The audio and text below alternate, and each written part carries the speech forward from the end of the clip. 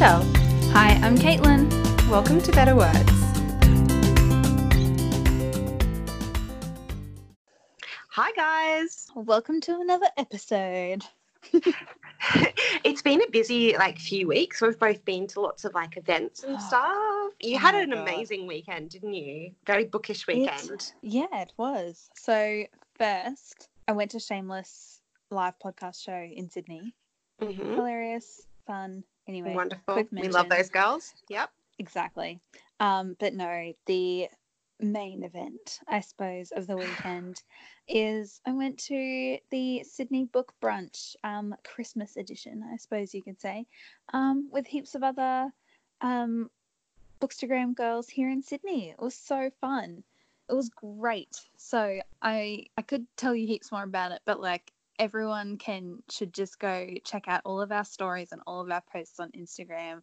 We're all tagged each other and everything. But it was so fun. We all walked away with heaps of books. We all brought some to share, and we did blind date with a book.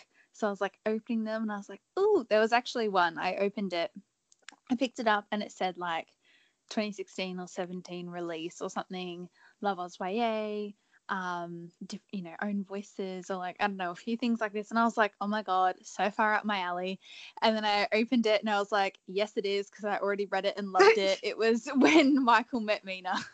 I saw you post that. So yeah, so far up your own alley that you've already read it. Yeah, that I'd already got there. It was small plug, we spoke to Randa, who wrote that. We spoke to her yeah, we did a bunch of ages episodes ago back. Yeah. So, yeah. Small plug there. But that it looked so much fun. And because you've only recently moved to Sydney as well, was it nice to meet other people you can go to events with? And yeah, definitely. It was so nice to meet everyone, and it was just so cool. And it was went out for brunch on a Saturday, it was like having real friends.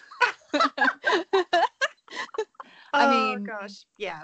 Yeah, no, it was great. I hope I can that we can have little brunches like that in the future, and see each other around, different bookish events and everything. So it was great. But yes, when I say having real friends, I just mean because I don't have that many friends in Sydney. But yeah, exactly. Well, exactly. And you have a lot of friends, but now a lot of them are virtual friends because you've moved. So yeah, it would be nice to, I think that about friends who I make who aren't blogging friends. And I'm oh my God, I've made a proper real friend. Yeah. My blogging friends are real friends, but when you meet people in person and you know them online, you already have that to talk about. But when you actually just get talking to someone and you're oh, you're cool, and you make friends the old-fashioned way, it's yes, accomplishment. It was very funny at this brunch. We were all talking to each other and everything, and every so often, if you were talking to someone else, I just had to keep saying, I was I'm sorry, I was what's your handle again? I was just matching people to their Instagram handle. Yeah, I was I need to remember your real name and your face, but also match this to who I know as Instagram posts. That's what can be hard too, if it's just they just do solely book posts and they don't really put much of themselves on there. If you're trying to find them later, you're oh my God, I can't remember what they look like. Right? I know. I am one of those people. There's not that much of my face on there, but that's true. That's true. Yeah. Anyway. So yes, that was so fun. That was a fun weekend. Oh, yeah, no, that sounds really fun. Those bookish brunches look so good. And yeah, it looked like you came away with some brilliant books as well. Oh, I did. I will just dive right in, actually, because I'm almost finished. And by almost finished, I mean 10 pages. I'm going to finish it after we chat. I'm almost finished the first one that I've read from my little pile. This one was one that came from the unhaul pile. So I believe it was released this year, though. And it is The Man in the Water by David Burton. So that's the same author who wrote How to Be Happy. Yeah. Which I know you like, right? Yeah. I was looking forward to reading his. This is fiction, isn't it? Yes, it is actually set in a small town in Queensland, a mining town. and See, there you the go. man, yeah, exactly, and the man in the water, title character, is the main character, Sean, finds a dead body. So that's like the start, and he's like trying to figure out what happened, and like, Oh my God, I'm gonna have to read this his soon. classmates. Yeah, I mean, That sounds cool. I started it yesterday morning on the train. If I had got a seat from my first stop this afternoon, I probably would have finished it, but I only got a seat 2 stops in. So sorry, you weren't reading a little bit up? No. It was very crowded. Amateur hour. Very, very crowded. But if I was, I feel like I would have finished the book in like the 4 sittings on the train, which is ridiculous because that should only be 2 hours, but I think it must have been more. There must have been delays. but realistically, so like, it's just it's a very readable book, obviously. Yeah, it's so good. I'm loving it. Cool. Excellent. Yeah. And I mean, if people haven't read How to Be Happy, I highly recommend that as well. That was a Text Prize winner a few years ago. Yes. So, and that's like nonfiction, which you don't get much YA nonfiction. So it was really good. I just read a book that also came out this year and has been super, super hyped by a lot of people. I felt like everyone I knew was reading it at one point, and that was How Do You Like Me Now by Holly Bourne. So Holly, I have got to read some of her stuff. Yeah. So you're gonna love this book. Yeah, you are gonna love this, like this one, the adult one. But I'm reading some of her YA now, and it's very nice, good contemporary YA as well, which I think you will also enjoy. Yay. But her adult book was very different. It felt a lot more, I want to say sophisticated. Yeah, like it felt. Yeah. Oh, there were some passages. I actually just had a coffee date yesterday with one of the girls from Co-working Club, literally. So she lent me the book, and then after I finished it, I was like, we need to sit down and talk about this book. There's so many things in it. And so I was like, after co-working one day, do you just want to like go get a coffee and talk about the book, which is exactly what we did. And we honestly sat for like an hour just talking about all the different themes. There's so much stuff about, that division between friends who have children and friends who don't yet have children. When your single friend gets into a happy relationship, when you might be in a bad relationship, learning to see the signs of a bad relationship, watching your, the relationship that you thought was going to be your future crumble. There's so many hard-hitting things and things that I think a lot of people will relate to. And for me, I was relating to it in terms of fear. Like, it doesn't even necessarily have to be things that you've experienced, but things that you fear experiencing in the future. So for me, that is the fear of my long-term relationship breaking down. Like, that is genuinely, so to read that in such, it was really raw and heartfelt. Like, it just, like, it makes me feel a bit sick even thinking about it now. Like, it's so emotional. It's just brilliant. And also just like compulsively readable as well. That was another one I started on the train and was just like really hooked into it. Just like, never get to my stop. I need to finish this book. I know.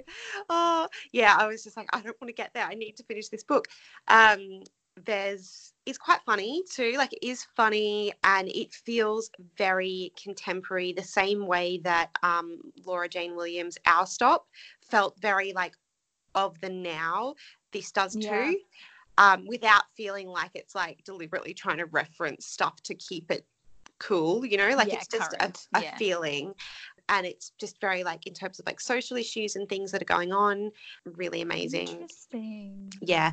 But I do think too, like, if you're listening to me and thinking, oh, that sounds like something I've experienced, then I would say probably be cautious if you're going to read it, because I feel like it could be quite triggering if it's something that you've only just gone through. Like, I felt quite emotional reading it and I've never experienced this stuff. So I think if if it was a recent breakup or something that you've gone through, then I'd say probably just give it some time. But yeah, I'm very excited. She has a new book out next year called Pretending. Yeah. Okay, so note to self, hurry up and read Holly Bourne. Exactly. Yeah, you're going to love it. So we've been reading amazing books lately, but there has been some really good TV lately as well. So The Crown and the new Eliza Schlesinger special both dropped on like the same day or one after the other on Netflix. So we've been spoilt for choice. So I just watched, like literally just watched the 4th episode of the 3rd season of The Crown. So I've not finished it yet.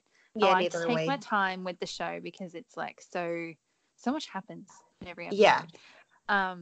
But yes, Eliza, that was my Yes. Sunday afternoon.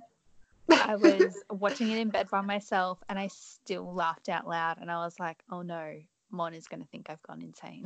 And I think that's even better because we saw some of like variations of that material when we saw Eliza live last year as well. Yes. So the fact that it was, and I was the same, I was still like, this is hilarious. I'm still cacking myself. And like I watching it, I was like, oh yeah, this does sound like familiar. But I mean, we saw her, it was like last December, wasn't it? It was the 8th, I think. Yeah, somewhere near there. It was near my birthday. Anyway, yeah. So it was ages ago, which I was like, yeah, that's like so smart actually, because she's about to tour again, which means everyone who saw her on tour has forgotten the content. So we all love the special. And then we're going to see her on tour new again. Content. And we're like, forget the content again in time for the 6th special. So I loved that the unveiled bit. She wrote on Instagram that it's to do with her middle name, which also relates back to like her second Netflix special. And oh my God. also that is like the best last line of a comedy special ever. How she just What's screams, my middle name? What's my middle name? And then like mic drop. So good. That's so clever. I just want to rewatch all of amazing. them. Oh yeah, like I'm not surprised that I found this hilarious still because I've watched Freezing Hot and Confirmed Kills like probably 10 times each and I still laugh at them and I still find them hilarious. That the other reason that the V is big is because it's her 5th Netflix special. So it's like the Roman numeral 5. Yeah. Which I loved. That was really cute. So cool. It was funny because at the start of the special, she walked out and there's like fire. I was like, oh, this is a bit intense for like a comedy special, you know, and then like blah, blah, blah, blah, the rest and everything. And I don't want to spoil the funny ending in case no one's watched it, but I was like, only Eliza could do this because this is not like a comedy special thing. Yeah. You know? Yeah. It's very, very clever. It's theatrical. More than just your average. Oh, she put so much into it. Like the crab walking. Oh my God. I'm amazed. What a gift. Oh my God. She's incredible the way she just gets into it. And can we also take a moment? R.I.P. Blanche. I know, that was so sad. Oh God, the whole show was dedicated to Blanche. And then at the end when she had the like wedding photos of her and Blanche. Jack was like, it was just like, it wasn't even wedding photos. It was just like Blanche's wedding photos. Yeah. Well, Jack was like, how funny that she doesn't have any of Smokey Husky, which is the nickname for her husband. Yeah, she's like, him. We only care about Blanche. I know, but I was like, yeah, babe, it's because Blanche is dead. So it's dedicated to Blanche. Like, that's why. And he was like, oh, yeah, that's right. Yeah. So, yeah, I'm not laughing at that because I think it's really sad that Blanche is dead. And I literally, so for anyone who's not an Eliza fan, we love her dog Blanche. Blanche was everywhere with Eliza for like 8 or 9 years. And we were so invested in Blanche. Like if you follow her stories, everything like that, literally that I saw the announcement that she died. Just about no one loves their dog as much as Eliza loved Blanche. And she it wasn't just like, oh, it's her dog. Like she was in every special as well. Like she'd run across the stage and everything. It was very, very sweet. Like she was like a little character. She was. And the letter that Eliza wrote when Blanche passed away is like a full on, it'd be like 1,000 words. But it was all about how, you know, that was, they toured together. Like, that was her everything. That was her baby. Literally the moment when I saw that, I like woke Jack up in my scrolling on my phone in bed. I was like, oh my God, Jack, oh my God, Blanche died. And he was like, but aren't Eliza and Smokey Husky in Tokyo? Like, we just, because we follow them on her stories all the time. So like, he was like, but they're not even there with her. Like, we were very invested in Blanche. So yeah, the fact that the whole special was dedicated to her and that they filmed it before she passed away and had her coming on the stage and stuff was very, very moving. And yeah, it must have been hard for Eliza to watch that back. I'm getting all upset. I'm literally getting upset about Blanche dying. Like a bit of a sad note on the comedy special. People will think that I'm silly, but like, the people who follow Eliza will know what I mean. Like, it was such a huge part to love Eliza was to love her dog. Yeah. So, yeah. And you know what? I think I might have another comparison, because this morning I watched the videos of Taylor Swift at the American Music Awards. She was named Artist of the Decade and performed a medley of her songs. And yes, there was issues beforehand. If you pay any attention to pop culture, you probably know about this. But I watched the video of her acceptance speech and Carole King's introduction of her, and then her acceptance speech of the Artist of the Decade award. And it just, like, at the very beginning of the speech, like, the camera like flashed to her parents in the audience, and her parents just looked so proud. I was like, oh my God.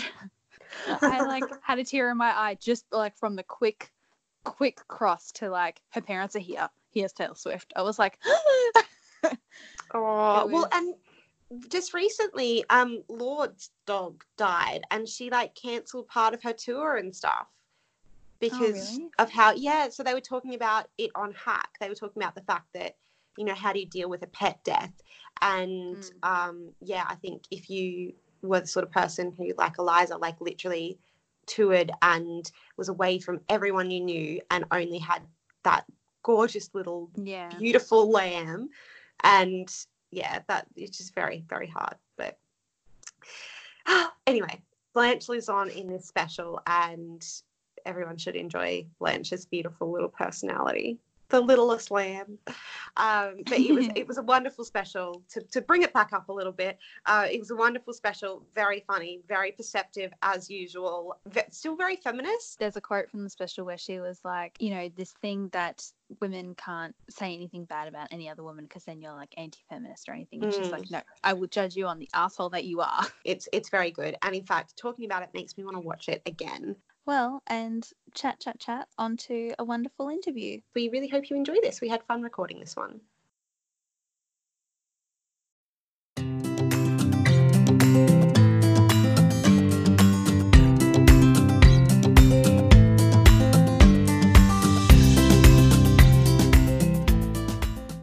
This week, we're joined by a writer who has used blogging and social media to build a new career after being diagnosed with depression.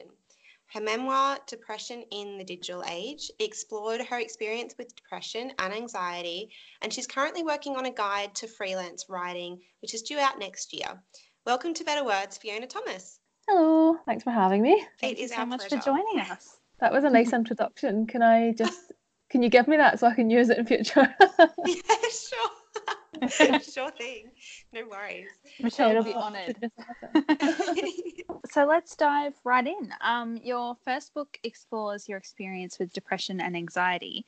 And while we recommend everyone runs out and gets a copy to fully experience it, can you just give us a brief rundown of, you know, your journey to publication, like writing it and how it all came about? Yeah, so I started blogging in 2012, which was when I was off work with depression and anxiety. Basically, I had a breakdown in my mid-20s and was off work for almost a year. And during that time, I just started a blog for something to do, really. And then as time went on, I managed to get back into work. And then in 2016, my husband and I, we always lived in Glasgow, but we moved down to Birmingham. And when we moved down to Birmingham, I just kind of felt like the new surroundings gave me like a creativity boost, and I kind of switched my blogging from I've been blogging about health and fitness really, and then switched very quickly to mental health all of a sudden, which was a bit of a shock to me really, because I'd kind of kept my mental illness a bit of a secret. Like my friends and family knew, but I didn't talk about it openly. Wasn't one of these people that shared what I was going through with anyone. I just wanted it to go away. I didn't like talking about it. But when I started blogging about it, I just got I don't know, I felt really good about it. It wasn't like I was getting millions and millions of page views, but it just felt right, you know, when I don't know if you guys have ever gone from writing about something that you're maybe not that passionate about to then all of a sudden thinking, I could write about this for years. Like, I've got so much to say on this topic. So, so I did that, and then after doing that for about a year, I got offered some work with a British online newspaper, which is called the Metro, and I got some paid writing work in that. And when I did that, the penny kind of dropped for me that maybe I could actually write something long, like maybe I could write a book. And it's just one of those things that like I always dreamed about doing, but never genuinely thought I would. I just thought, oh, wouldn't that be cool if I wrote a book?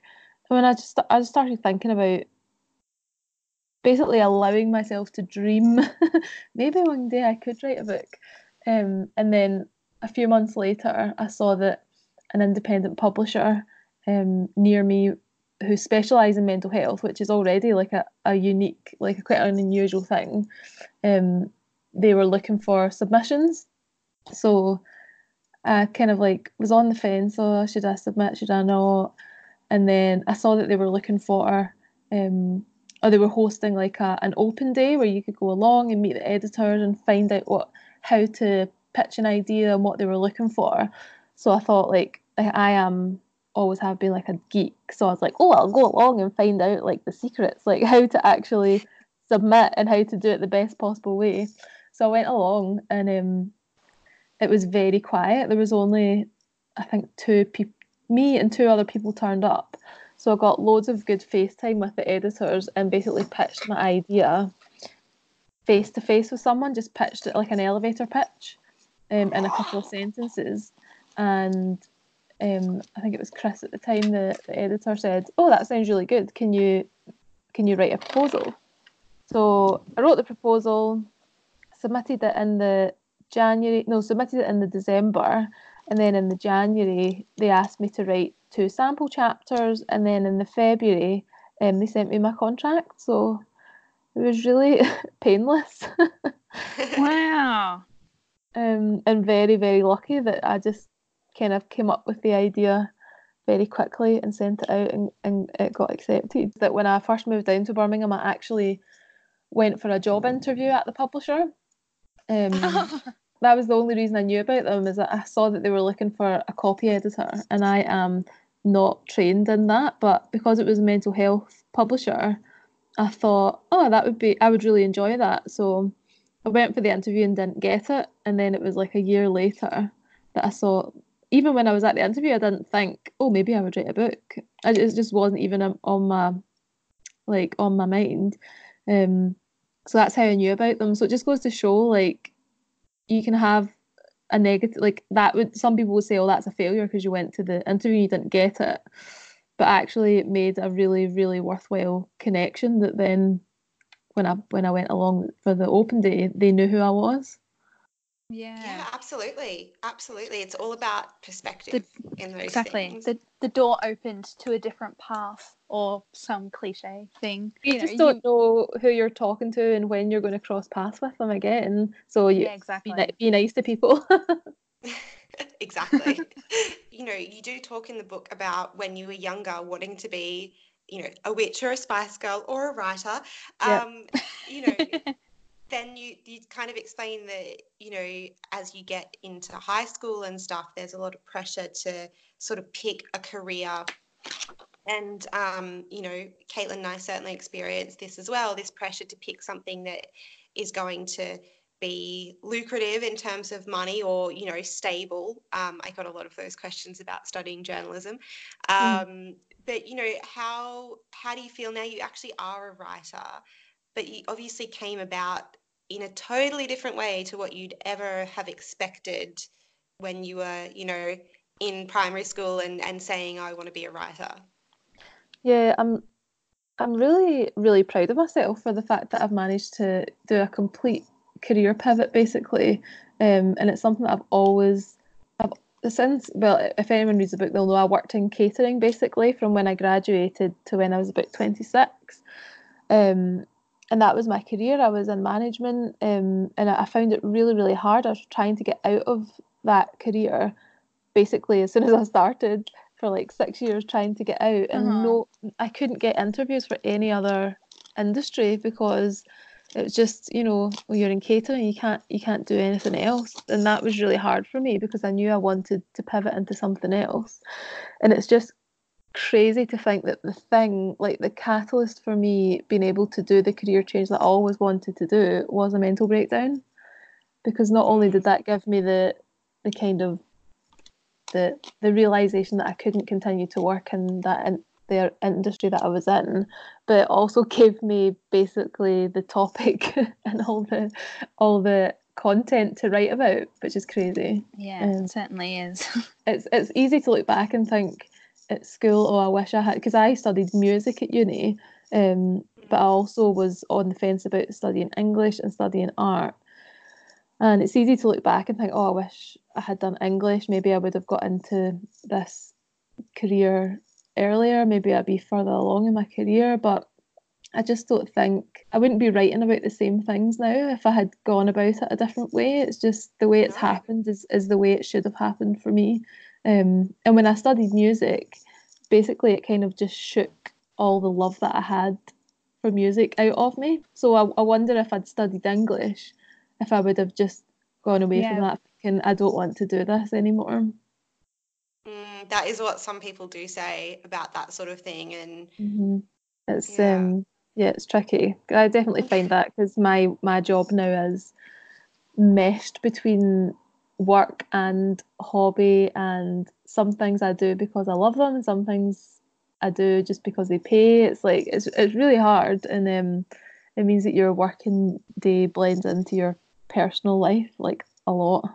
I definitely want to come back to that when we talk about the new book that you're working on at the moment. I think that's something lots of people will be interested in. Yes, definitely. So before we keep going with that one, about your first book, did you ever worry about like the reaction of your friends and family when they were reading it? Like, how did that go?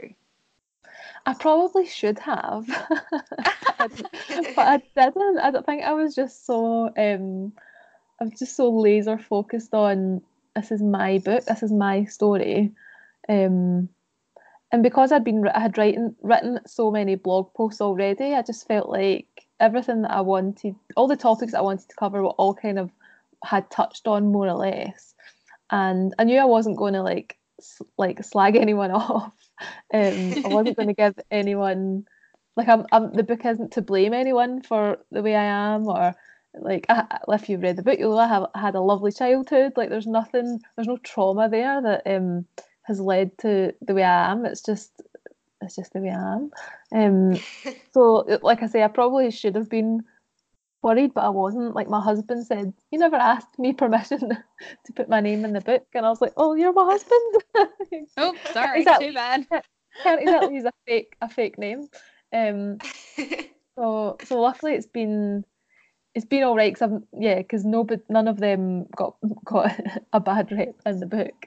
And actually I did think, oh, it might be a bit awkward just for them to know your innermost thoughts, but for me, writing it down is the easiest way to do that. So I've always written for me, and I've always written kind of, how can I say, like I think I'm quite fearless when I write. Like I just write as though no one's ever going to read it, kind of thing. And then I don't really think about it again. So I think I can be quite honest in my writing, and I think that's a good thing. So I know that people have read it and like friends and family have said that it's given them a better understanding of what I was going through. So I think that can only be a good thing. Absolutely. And I think that's the best way to be a writer too, is to not get too much in your own head about what everyone else will think, because otherwise you would be censoring yourself in a way. Yeah, and you do have to be honest and free. I think reading is like such a personal activity, isn't it? I think the more vulnerable you can be, it is like you're just having a conversation with someone in private. So I think that being vulnerable translates to writing and reading.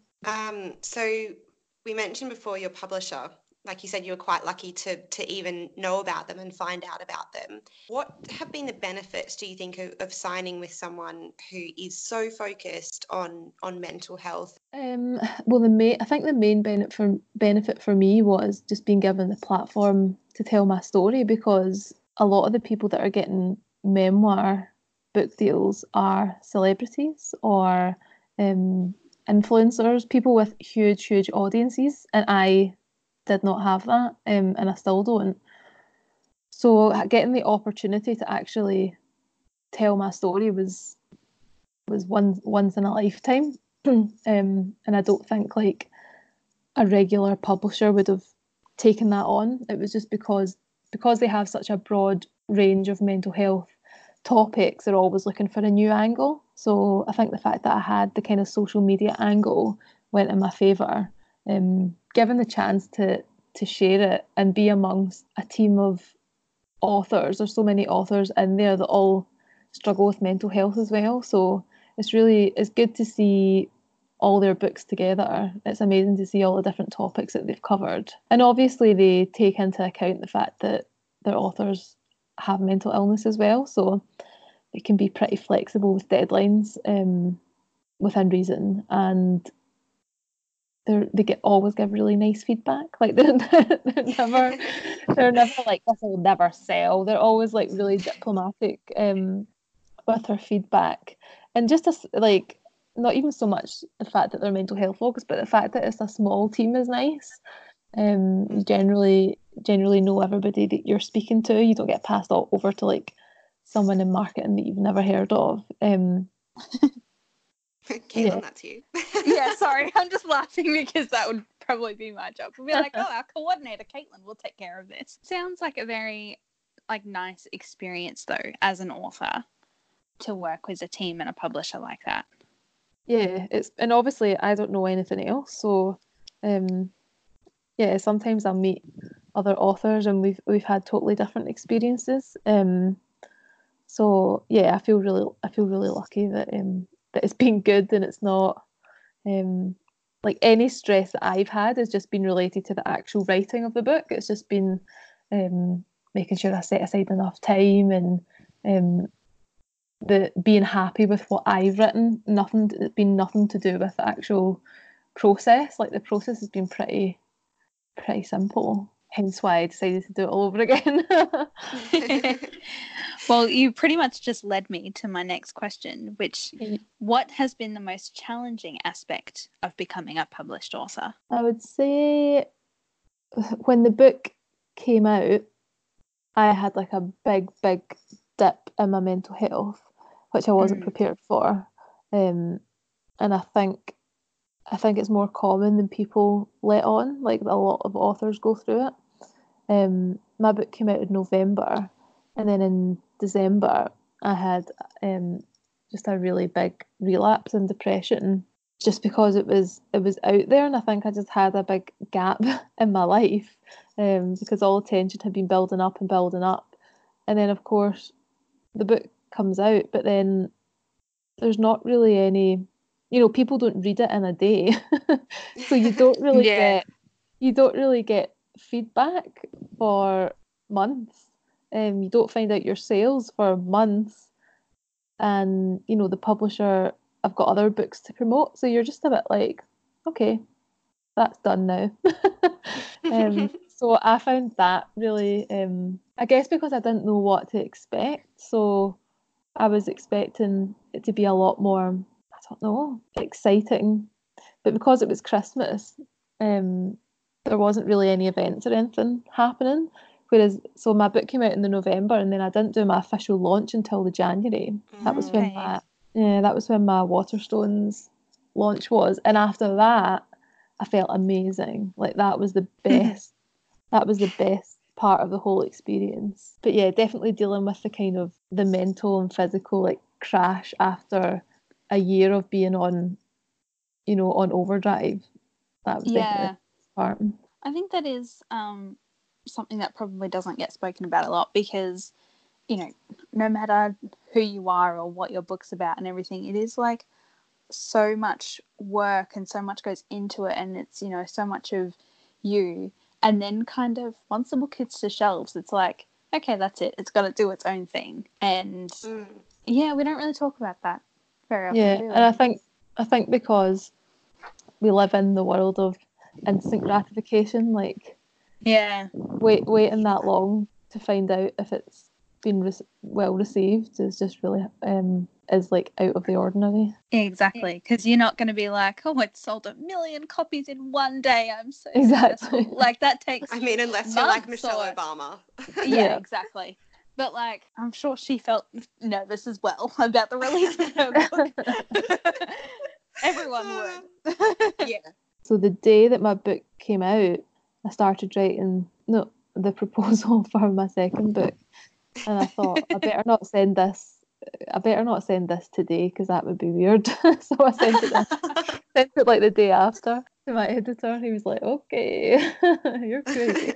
Well, that does sort of come down to success and stuff as well, which we do want to touch on. But you mentioned your second book, obviously, which you're working on at the moment, and that is more about freelance life.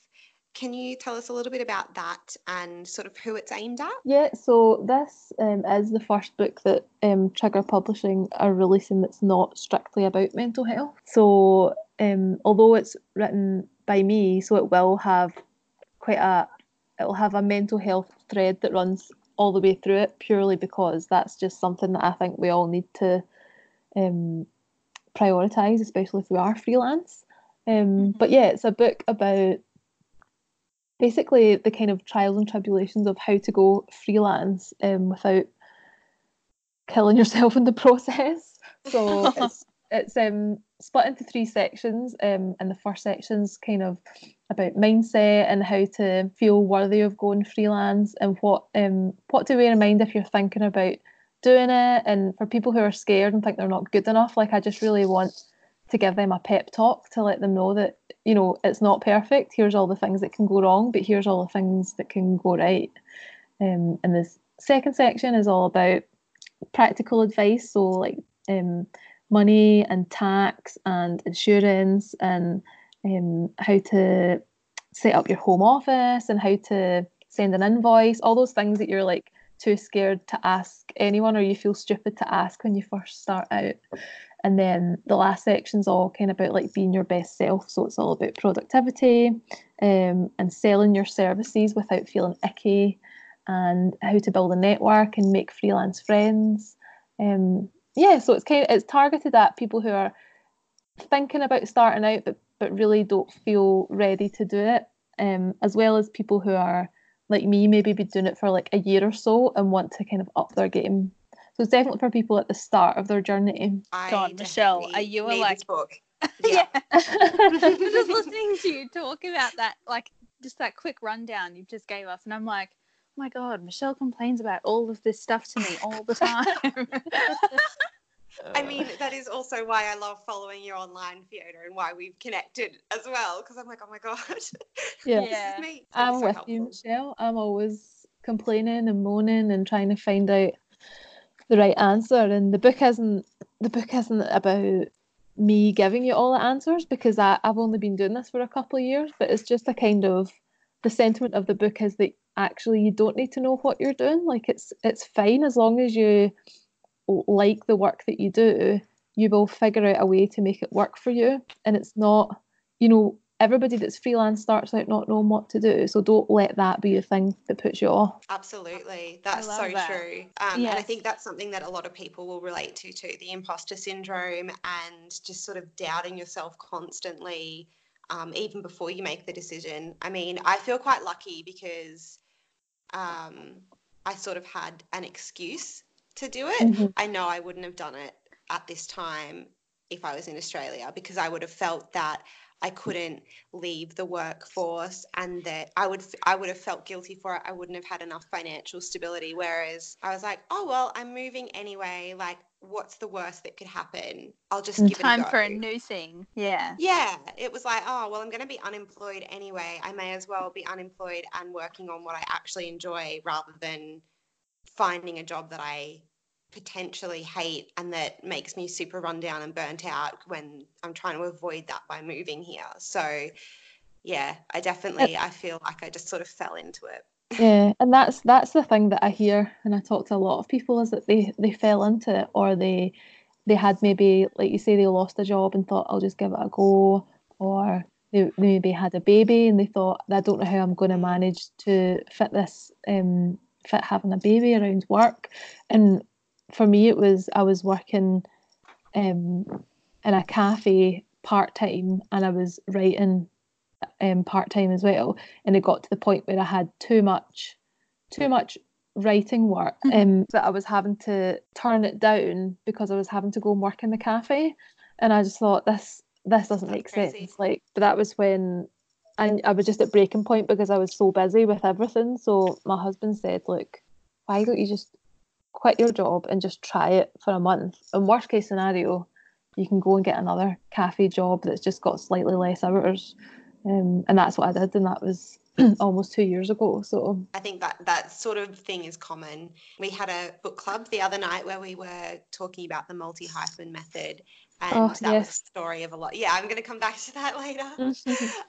But yeah, that was the story of a lot of people. Was I've been made redundant, and so that's why I decided to jump into it. Or yeah, I think this book is going to be so helpful for so many people, even just as that permission slip to actually do it.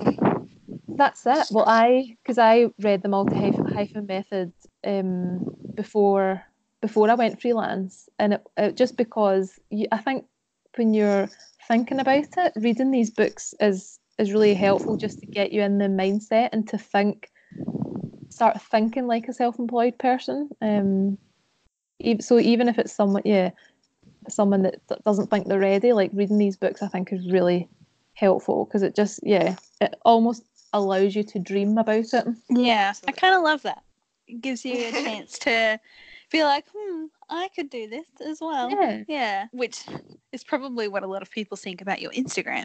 Your Instagram really focuses on keeping like freelance life and freelance work realistic, and not something that should be misunderstood or idolized. So what are the big myths about freelance work that you'd like to eliminate or demystify? So I think people think that some people think freelancers are rich because they charge such a premium, but they don't realise that if your day rate, I'm not saying this is my day rate, but say your day rate was like £500, that doesn't mean that you work every day of the month, and that's why we have to charge more. And because we have to pay overheads, we have to pay for our internet connection and our travel everywhere, and all our software and all these annoying things that add up every month. You think, oh my god, how am I spending this much money on like apps that are literally essential to my job? I think a lot of people think that we're like absolutely rolling in it, and we're not. Also, people think that we are working in like the most exciting locations, like that we're like writing on a beach or the beautiful cafe overlooking a lake and all this stuff, and actually just sitting in my flat or in my bed or on the train to a meeting doing emails on my phone, and stuff like that. And also, people think that you can choose your own working hours, and you can, but it's very, very difficult to switch off. And a lot of people, like, I sometimes feel like I get a bit of a hard time, because when I go home, which is to Scotland, I will work when I'm there. Like, I don't ever, like, I wouldn't take a full 2 weeks off. I just wouldn't be able to do it. And I feel like I get a bit of judgment for that. But realistically, if you're not working for 2 weeks, you're not making any money. Yeah, so, you can't give yourself annual leave, paid annual leave, like not unless someone with a full-time job could. Yeah. Don't get me wrong, I'd love to be in the position where I can earn enough money to do that, but right now it's just not feasible. I do work from a coffee shop quite a lot, but for me it's more because to force myself to get out of the house for my mental health. It's not because I just love doing it. It's just I know that it's not healthy to be in the same room 5 days a week. It's nice to be around and interact with the person behind the counter and say hello and maybe have someone ask you what the time is, like all these little things that you don't like that seem menial, but like they're part of being a living human, like interacting with other people. So if you're home alone for 8 hours a day and then the only person you see is your partner when they come home, if you've got a partner, like it's all these things that can really affect your mental health, and loneliness is like the biggest worry for freelancers. And it's funny because we interchange the term like isolation and loneliness, but they're different. So you could be at home and I don't get lonely.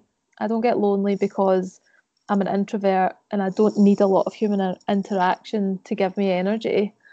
So I'm not lonely, but I'm still isolated. I am isolated, and I can't deny that I'm physically isolated from other people 5 days a week, and that literally has a proven effect on your physical health and your mental health. So even if I don't feel it, it does technically have an effect. So I need to try and counteract that. I think Instagram stories definitely bridges the gap, and it gives you that. I guess it's kind of like it's like if you're in an office and you're having a phone call. It's that equivalent of you're still interacting with people. And I sometimes send my friends voice notes because I feel like I haven't heard my own voice enough that day. Like, hi, that was me yesterday. I sent someone like a 6-minute voice memo while I was walking to my pole class because I was like, I'm just gonna keep talking to you. So this is happening, blah blah blah. Yeah, sometimes it does help. The things that another thing that you miss from being in a traditional work environment is just those tiny little back and forth that don't feel like they mean anything, but they do. Just what did you have for your breakfast? What are you having for your lunch? Did you see that program on TV last night? Or both bonding over like eye rolling at something your boss has said, like all those little things. If you can find them in voice notes and messages on Instagram, like it's so interesting hearing you both talk about this because like I have never worked freelance, and this is like from my understanding of it, that's something that I never really thought about until Michelle, you started working freelance this year, because we're both quite chatty, but like sometimes I would come over to your house after we'd both finished work last year or earlier this year, and we both kind of go and just like breathe for a second and like then talk. And now I get on and you don't shut up because you're I know. 21 I'm all so sorry. But it's so funny because I do work in an office with a lot of other people. I am chatting all day, and sometimes I'm like, I need everyone to be quiet. So it's so interesting because you don't think about that being so important until you don't have it. Exactly. And I always worked in customer service, which was very chatty. For an introvert with depression and anxiety, it's just hellish. It's just like having to constantly be look happy and willing to serve people and chat and have small talk for like 8 or sometimes like 12 hours a day. It was just I knew I couldn't do that long term. So for me then to get the chance to work from home, I was like absolutely loving it.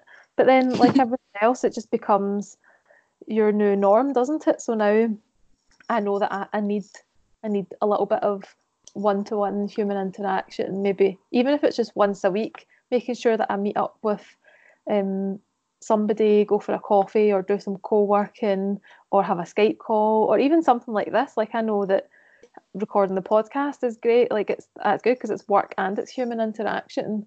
And I do a lot of public speaking as well, so I know that if I've got that, like, I'll speak to loads of people that day. So incorporating it into work is helpful if you can. And then and also, like, the more you meet people in real life as a freelancer, it helps your business as well, because you make a better connection with people when you meet them in real life. I did mention before multi-hyphen method, and I know that you love Emma's work, and there is a quote from Emma on your book as well, which very exciting. Don't even start. Honestly, that was the best day of my life. when I got the email saying that she would endorse the book, I was just like, oh, I'd die happy now. I don't even need to publish a book. I just know that she likes it. She is amazing. And there's a lot in the multi-hyphen method and in your book as well about, like we said before, choosing a career, and then also the idea of success and what that is, and this socially conditioned idea of success that we feel like we have to fit into. But now that you've gone through all of this and, pivoted your career and stuff, would you have any advice for your younger self if you could go back in time and say something to young Fiona? Like, is there anything you'd say? I would say don't pick, or don't make your career choices based on a job title or a salary. Try and make your choices based on something that you enjoy and things that make you happy, and don't stop being creative, because I think that was a big issue for me, was that when I finished university, I didn't have any creativity in my life for about 5 years. And that had a huge impact on my mental health, and I just didn't realise that was such an important part of my life. So I would say, keep trying to do something creative. Don't worry if you've not figured out what you want to do yet, but just keep trying, because I think when I graduated, I just resigned myself to the fact that working in a creative job was never going to happen for me, and that's why I made the switch and kind of decided, right, I'm going to make this corporate career work, and that was the thing that made me really ill. So I would say keep trying to be creative. I think that's a lovely note to end it on. Yeah. So where can people find you and also your book? So my book is called Depression in a Digital Age. You can get it on Amazon, or you can get it on the Trigger website. It's also available on other bookstores like Waterstones and WH Smith, and I think it's in Foyles as well. If you want to follow me, definitely come and find me on Instagram, because that's where I'm most active, and I am Fiona Likes to Blog. That was my website that I set up back in the day, and I've just never ever changed it over. But I think it still works, because I like to blog. I like it. So on Instagram I'm Fiona Likes to Blog, and my website is fionaliketoblog.com if you want to find out any more. Do you know roughly when your next book is going to come out? Yes, it's out in August 2020. Oh, okay. Good. Well, we'll have to remember and keep our eyes out. Yes, absolutely. And we will be following along as you write that as well. No pressure, but on Instagram. Excellent. Well, thank you so much. Thank you. Thanks for having me. Bye. Thanks for listening to this week's episode of Better Words. If you enjoyed it, we'd love it if you left a rating or review on iTunes. It really would mean the world to us. And you can also find us at our website, betterwordspodcast.com, and on social media at betterwordspod on Facebook, Instagram and Twitter. Bye! Bye!